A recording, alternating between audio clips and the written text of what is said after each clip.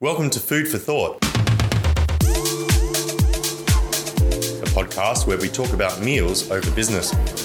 Each episode, I speak to owners, operators, managers and marketeers about everything that makes the restaurant industry tick. I'm Dan Stock. Join me as I delve into the business of restaurants in the yummiest way through lots of delicious food.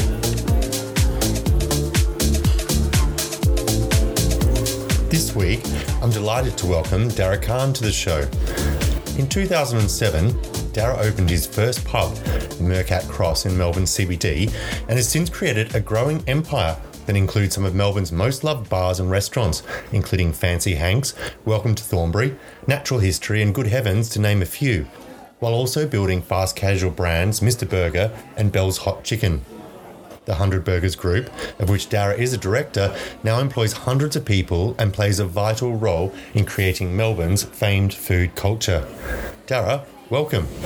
Thank you. Thanks for having me. Mate, there is so much to delve into with you and to pick your big hospitality brain. But before we do so, I'd love for you to share with us your most memorable restaurant meal. Yeah, absolutely. The one that sticks out in my mind the most was having the full proper Kobe beef experience in Kobe, which I actually can't remember the year it was, but went down with one of my business partner, Miles, and a couple of friends, and we were staying in Osaka, and we said we'd do a little day trip to Kobe, and we found a restaurant which unfortunately I can't find anymore. I've gone back twice to look for it, but I don't know which one it is. And we had the full Kobe steak experience where we're sitting in the restaurant and you have your own chef. In front of you, there's a spotlessly clean stainless grill, and then the chef comes out and cooks your steak, slices it up, and it was, even now I'm just drooling just thinking about it. But that was my most memorable one, absolutely. Oh, it sounds incredible. Was that something on your hit list of like 100 things to eat before you die type of list? Was that a long time coming that you wanted to go there and have that experience and try that beef? Probably in the top 10 rather than the top 100. Absolutely, yeah. Sounds incredible. I've only tried a version, not of a Kobe, obviously, here in Australia, but haven't been to Japan. So you've just added another thing on my to-eat list when I finally get to travel again and get to Japan. Daragh, in the intro, we talked about the 100 Burgers Group and the venues that you've been involved in over the past 15 years. And it's a really diverse bunch of concepts and restaurants and venues. Do you travel a lot and look overseas to get inspiration for like your next concept, or bringing some ideas from overseas to Melbourne, like from Japan, for instance, from that example, or elsewhere? Mr. Burger is an example of, I guess that was the first food business we did. We already had the Mercat, which was a nightclub and bar, but we didn't have a kitchen running when we opened it. Myself and Miles, who's my business partner, were in America, and we'd been in San Fran and New York, Austin for South by Southwest. And Miles also went to Miami, and we saw the food trucks there. And I guess we started to see a bunch of trucks coming through in Melbourne, but we saw the scale of how many trucks you'd see in one city, and saw that, there's absolutely an opportunity here. And so we took that inspiration, I guess, for Mr. Burger, and that directly led to that. But absolutely other experiences. I think, Melbourne can be quite a bubble, and you can see a lot of trends happening, which often get, repeated by venues, and maybe there's not as much change happening as quickly as possible. So I absolutely see that, international travel as being a real instigator and inspiration for what concepts we do in the future. Taking a couple of steps back, how did you get involved in the industry? Was it always a sort of predetermined path for you, sort of coming through, schooling and working in hospitality, and did that evolve into it being a career, or was it something a little bit more organic than that for you? I'd say accidental. Yeah, worked in hospitality, from 13, worked at a fish and chip store, worked at a pub in Ireland. I was born in Ireland and got a job at a pub in Ireland when I was 13. So always did that, and then worked at various different restaurants and bars for friends and things like that. I guess the way I got into it was from an events point of view. We used to do a lot of events, which led into us opening a nightclub. I was studying engineering and business, so nothing really related. I didn't do, I think I did, home eco in year 9, but outside of that, no hospitality specific training. So it was kind of something we fell into. And then once, you've got a lease, you're kind of, I wouldn't say trapped, but, you're stuck there. It's not something you can really give away. It's, I guess, just kind of got engrossed by the scene, and it was just what I was doing. And then from there, we had that first venue, the Mercat, for a while. And then as we got to know people in the industry and started working with other people, opportunities came up to do other venues, and that's where it led to. And that kind of snowballed, I guess, from there. But there wasn't, I guess, a clear intention for me to do hospitality. But from a personal point of view, enjoying going to venues and being a very social person and being interested in business, it was kind of that meeting in the middle. It's such a great all-rounder industry. Like, you could, whichever part that you might be interested in, whether it is like the business side or the operations side or the people side or the creative side of putting a venue together, or even in the kitchen, it's certainly a hugely creative. Daragh, so sort of accidentally got to this point, but what would you, looking back from here now, what do you wish you might have been told before you embarked on signing that first lease, or what would you wish you knew then that you know now? I've talked about this before, but I think if I knew what I know now, I wouldn't have done it. So I guess that ignorance was bliss. Like, I always talk about when we opened the club, we just knew nothing. We didn't know anything about how to run a business. We were borrowing money off a friend of ours so we'd have enough money to have a float in the till. We were ordering, alcohol on a Friday, writing them a check, and hoping we'd have enough money in the bank on the Monday so that the check would clear. And we later found out that was check fraud. But, we just didn't know this kind of stuff. And then I think when Miles came to me, he's like, do you want to open a nightclub? I was like, absolutely, let's do this. If he had come to me and said, do you want to open a nightclub that you're going to have to work in for 6 years before you let anybody else manage it? You're going to have to be working 100+ hour weeks. You're going to have to sleep at the club. You're not going to take a wage for a long time. It would never have happened. But that naivety, was the reason we did it, I guess. It just sounded cool and we didn't know any better. So to answer the question around what would I tell myself now, I would probably just keep my mouth shut. But if I was to say someone else, because it worked out well for me, but obviously, this doesn't always work out well for people. And I know people that have started venues that haven't gone well, or their, trip into hospitality didn't work well.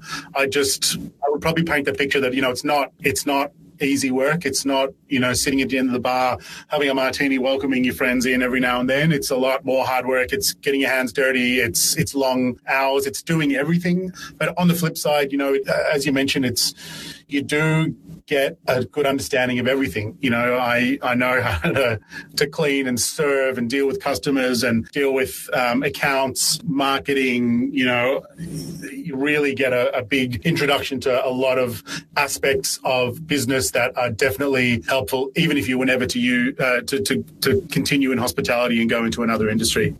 You've hit on such an interesting point that from an outsider's perspective, and that's why a lot of outsiders try and get into the industry, I think, because they do have this vision that it is all glamorous and it is exactly that picture of, the host sort of drinking at the end of the bar and just having a fabulous old time. But there's a lot of blood, sweat and tears and importantly, lots and lots of hours that go into ever getting into that position, if ever. There's always something else to be done. But given the past couple of years, Daragh, the industry is obviously, everyone's been quite traumatized by the challenges of the past couple of years, but you're still doubling down on that passion for the industry. You're opening new venues. You've got a rooftop bar that's tripling in size and another venue to open. Why do more? What continues to drive you to continue to open new places and build upon what you've already achieved? Yeah, good question. I found a home in hospitality, not just working in there, but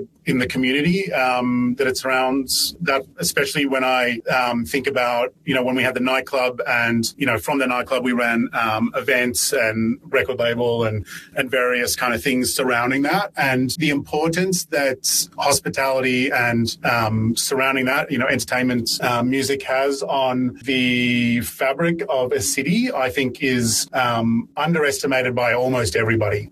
So me, I think, there was this concern around, is the CBD going to die and all that kind of stuff. The value that we add by creating new venues, aside from, the jobs and, the value for the business itself, I think is massive. And you look at Melbourne, and so many cities envy, the culture that we have in terms of food and drink and entertainment. And it's a driver for people to come to Melbourne. Melbourne's not near anything else. There's no reason to come to Melbourne. You don't fly into Melbourne on your way to Antarctica. You don't fly into Melbourne to see the harbour or because of the weather. The reason you come to Melbourne, in my belief, is around that culture and the ability to, go out at any night of the week and have a drink, have a meal, go see a band or a gig is so important. And whatever I can do to support that scene is really close to my heart. And I think it's very important for society as a whole, especially when, you look at in certain areas, we're getting further away from that. So I think it's really important for us to create these environments where you have people meshing together, seeing people that they, might not experience or interact with in their everyday life. And for me, hospitality is that forum to allow that interaction. One of the consequences of all those lockdowns, and this is more broadly than Melbourne, of course, is the labour issue, and operators across the country are all struggling with this, which is really a newfound problem, to not be able to have just enough staff at all to open the hours you want, or the venues you want, or to the level that you want to service customers. What are some of the strategies you guys have employed in order to attract and retain your people into the group? Yeah, it's definitely a challenge. I think, you look at, less international students coming in, even less people moving from other countries. You look at a lot of people moving out of hospitality in that lockdown period and not coming back. And hospitality can be very much a thing where you have to stay on the run. But once you stop doing it, you're like, oh, wow, that was a bit crazy. Should I still be doing that? So there's obviously that big loss. And for us, it's so many different things. It's, I'd like to think we have always looked after our staff, but it's, how can we present more opportunities to the staff to show that, a career with the businesses is something that can be long term. And we have a bunch of staff that have been with us, for over 10 years. So there's examples of that in the businesses themselves that they can look up to. I mean, it's looking at various technologies, obviously Mr. Yum being one, and it's looking at, I think the big one for me as well is how do we take the worst parts out of hospitality and replace it with good things. And I'm sure we'll touch on that later with Mr. Yum, but that's the big one for me. How do we make it a more pleasurable experience for people to work in the industry? I think that's the big thing. Who should we be looking to guide that conversation more broadly and to make the industry a more welcoming place to work, not just as a short-term 1 to 5-year career, but something that is long-term, that has longevity, that hospitality industries elsewhere around the globe, people do work for, have jobs for life, not necessarily with the same employer, but do have a great career for life. Where should we be looking at that? Is it at the training level? Is there like a branding exercise that needs to be done? What do you think? Is it a branding thing? Absolutely. I think that, and I have no solution for this at the moment, but I think people look down at hospitality as a career option, even as, business owners. So I think you're right. You look at those examples, you go to France or Italy where you'll see career waiters. I don't have an answer to that one. I think really, putting as a product manager at Mr. Yum, it's talking to our users, I guess, which is our staff, and going, what do we do to make this better for you? And I think there's a lot of things that we've seen improved in recent years outside of, COVID-related issues. But I think we need to continue with that. And I think we also need to look at how do we hospitality saw a lot of advantages, obviously a lot of disadvantages as well in COVID, but saw a lot of advantages in the uptake in technology used. And we've seen this not just in, ordering during COVID, but previous to that, taking up time and attendance software. When I started, I was doing rosters on pieces of paper or Google Sheets and sharing that with customers. And that was horrible. You have to call up and say, when am I working? Oh, I don't know. I can't find the sheet. So my, advice for the rest of the industry is we've seen these examples of technology being able to improve the experience of venues, whether they be owners and staff. I think we need to make sure that we remain open to those opportunities and see how else we can use those technologies to make the experience better for our staff. Great point. Obviously, though, the group has been early adopters of technology and then incorporating them pretty wholeheartedly and embracing them into your operations. Was it sheer expediency that led you to be sort of early adopters, to be interested in incorporating technology into your operations, that led you to make those changes to the business? And what are the benefits that you think they've brought to the group? I think there's a few factors. One, personally, I'm interested in technology. I've always been interested in technology as a kid. My, dad was a developer. Used to go along to computer swap meets with him when I was a kid. Always kind of tinkered around with things like that. So for me, I see the value in technology, and I've always pushed that in our businesses. And that's not always a belief held by everybody. You always have old school hospo that are like, that's not the way we do things. But I think kind of what I was alluding to before, if we maintain that opinion, we are not going to get the advantages that other industries are having. So in part, it was me driving that. A part of it was around necessity.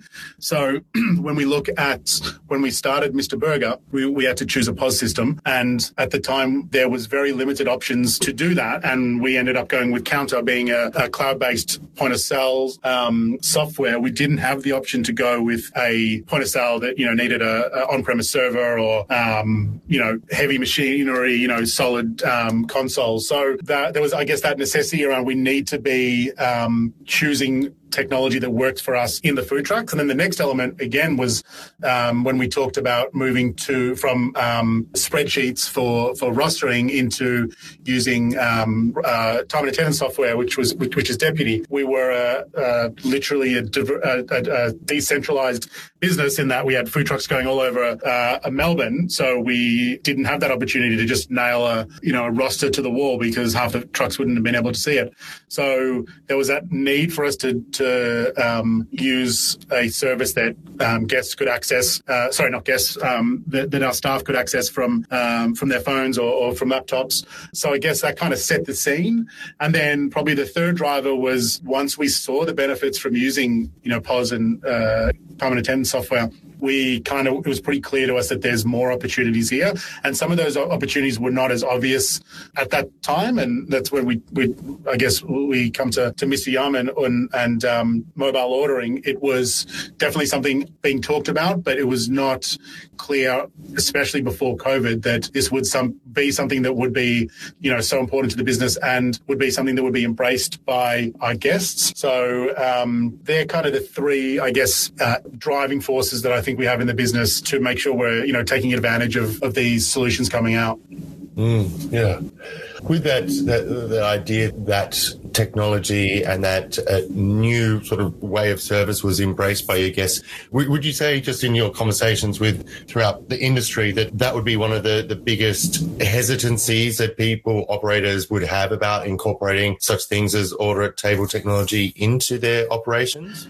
I think it's a mixed bag. All of these things that I've just talked about, they're just enablers for our staff to do their job. So we're taking away that mechanical kind of work that doesn't really advantage the guest, and being able to give them more time to spend with our guests delivering that hospitality experience. So I think that there's there's that hesitancy from some people around that. And I think there's also the problem with a lot of hospitality venues don't necessarily know their customers as well as they think.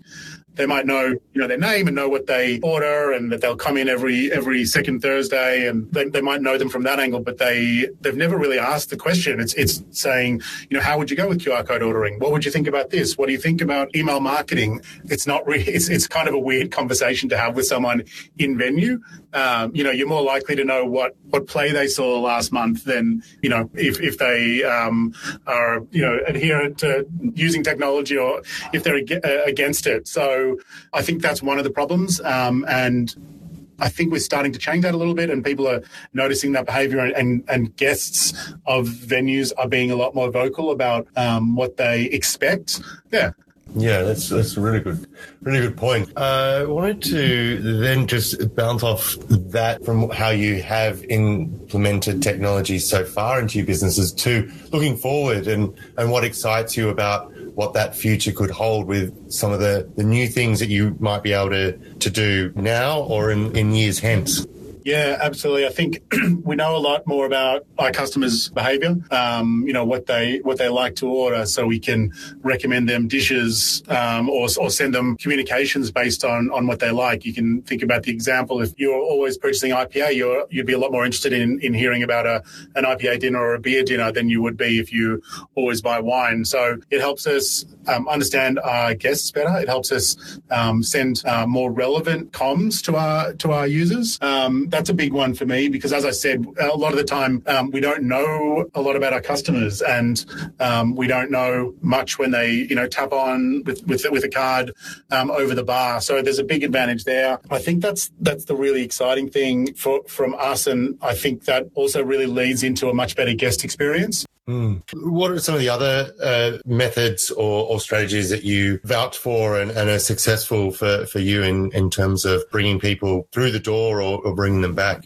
Yeah, I think there's a real big shift going on at the moment around that, and I'm personally seeing a lot more move from certain platforms onto others. We see, I guess we were all bought into the Instagram and Facebook hype at the start, create your page, share with your users, and obviously that's been eroded over time as paid advertising comes in. So we see those kind of platforms being less effective, and every month we go along, they find a new way to squeeze a little bit more out of you, and you need to pay a little bit more. But then I guess on the flip side, you're seeing, platforms like TikTok coming up, which, inevitably will probably head the same way. But for the moment, you're kind of in that golden period where you can, if you're good at those platforms, you can create content that can get a huge amount of audience to it. Yeah. We're almost out of time, Daragh, but the coming out of the lockdowns, but the past 12 months, there was a huge pent-up demand, and people really did miss their local pub. They miss going out. They miss being around people, and we've seen that pent-up demand play out and in some really, really good times over the past 12 months or so. But interest rate rises, costs of goods for both businesses and punters are going up. People are going to be watching what they spend, I think, over the next 12, 24 months. What do you think 2023 looks like, just both macroeconomically and then specifically for you as a group? You've obviously, we've talked about some of those exciting projects, but what does the forecast look like for you? Oh, it's tricky because, people always, you hear a lot of people in hospitality bang on saying, hospitality is recession proof. And I don't know how true that is, especially when we look in Australia where we haven't really been impacted by a recession, or probably technically haven't even been in a recession for, my whole entire adult life. So I worry about that, people being a little bit nonchalant about that and thinking, we'll be okay, it's a recession, people still got to get pissed and have a meal. I think we need to be a little bit more proactive about that and be ready for it. And, it's always a struggle going into winter. So for me, I think you need to be prepped for that. If things do go the way some people are saying, it's going to be an especially hard winter. So without sounding too doom and gloom, I think it's making sure we're ready to make decisions, ready to make sure we're out there activating and giving people reasons to come in. in terms of venues, we're still streaming ahead, and I think there's still going to be a lot of excitement about the venues that we're opening. We're really excited for it. We wouldn't be opening the venues if we weren't excited, for the locations and the concepts. But yeah, I think 23, I don't know.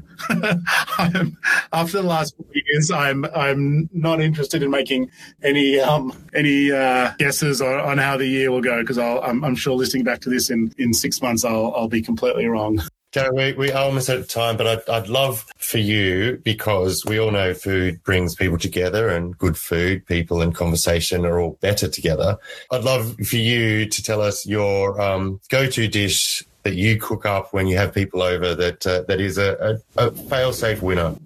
Yeah, absolutely. My one, and it's super easy to do as well, is it's a pork mince and eggplant dish I do. So get a couple of cloves of garlic, throw it in the pan, grab half a kilo of minced pork, brown that off, dice up a couple of eggplants, chuck that in top, put a little bit of chili, a little bit of oyster sauce, a little bit of soy or fish sauce, depending on how salty you like it, and then just leave it till eggplant's fallen apart completely, and then serve that up on rice. And that's a classic that Ash, my partner, loves having and always cook for family. Doesn't come up as much as with friends, but I know they'd love it if I did.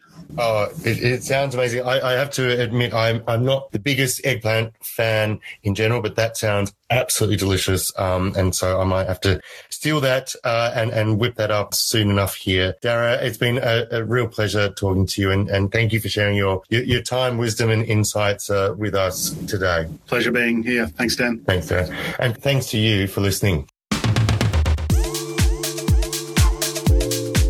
So you don't miss an episode, follow Food for Thought wherever you get your podcasts. And if you've enjoyed today's episode, or even if you haven't, we'd love to hear from you. Drop us a line at foodforthought@mryum.com, or better still, leave us a review on Spotify or Apple Podcasts.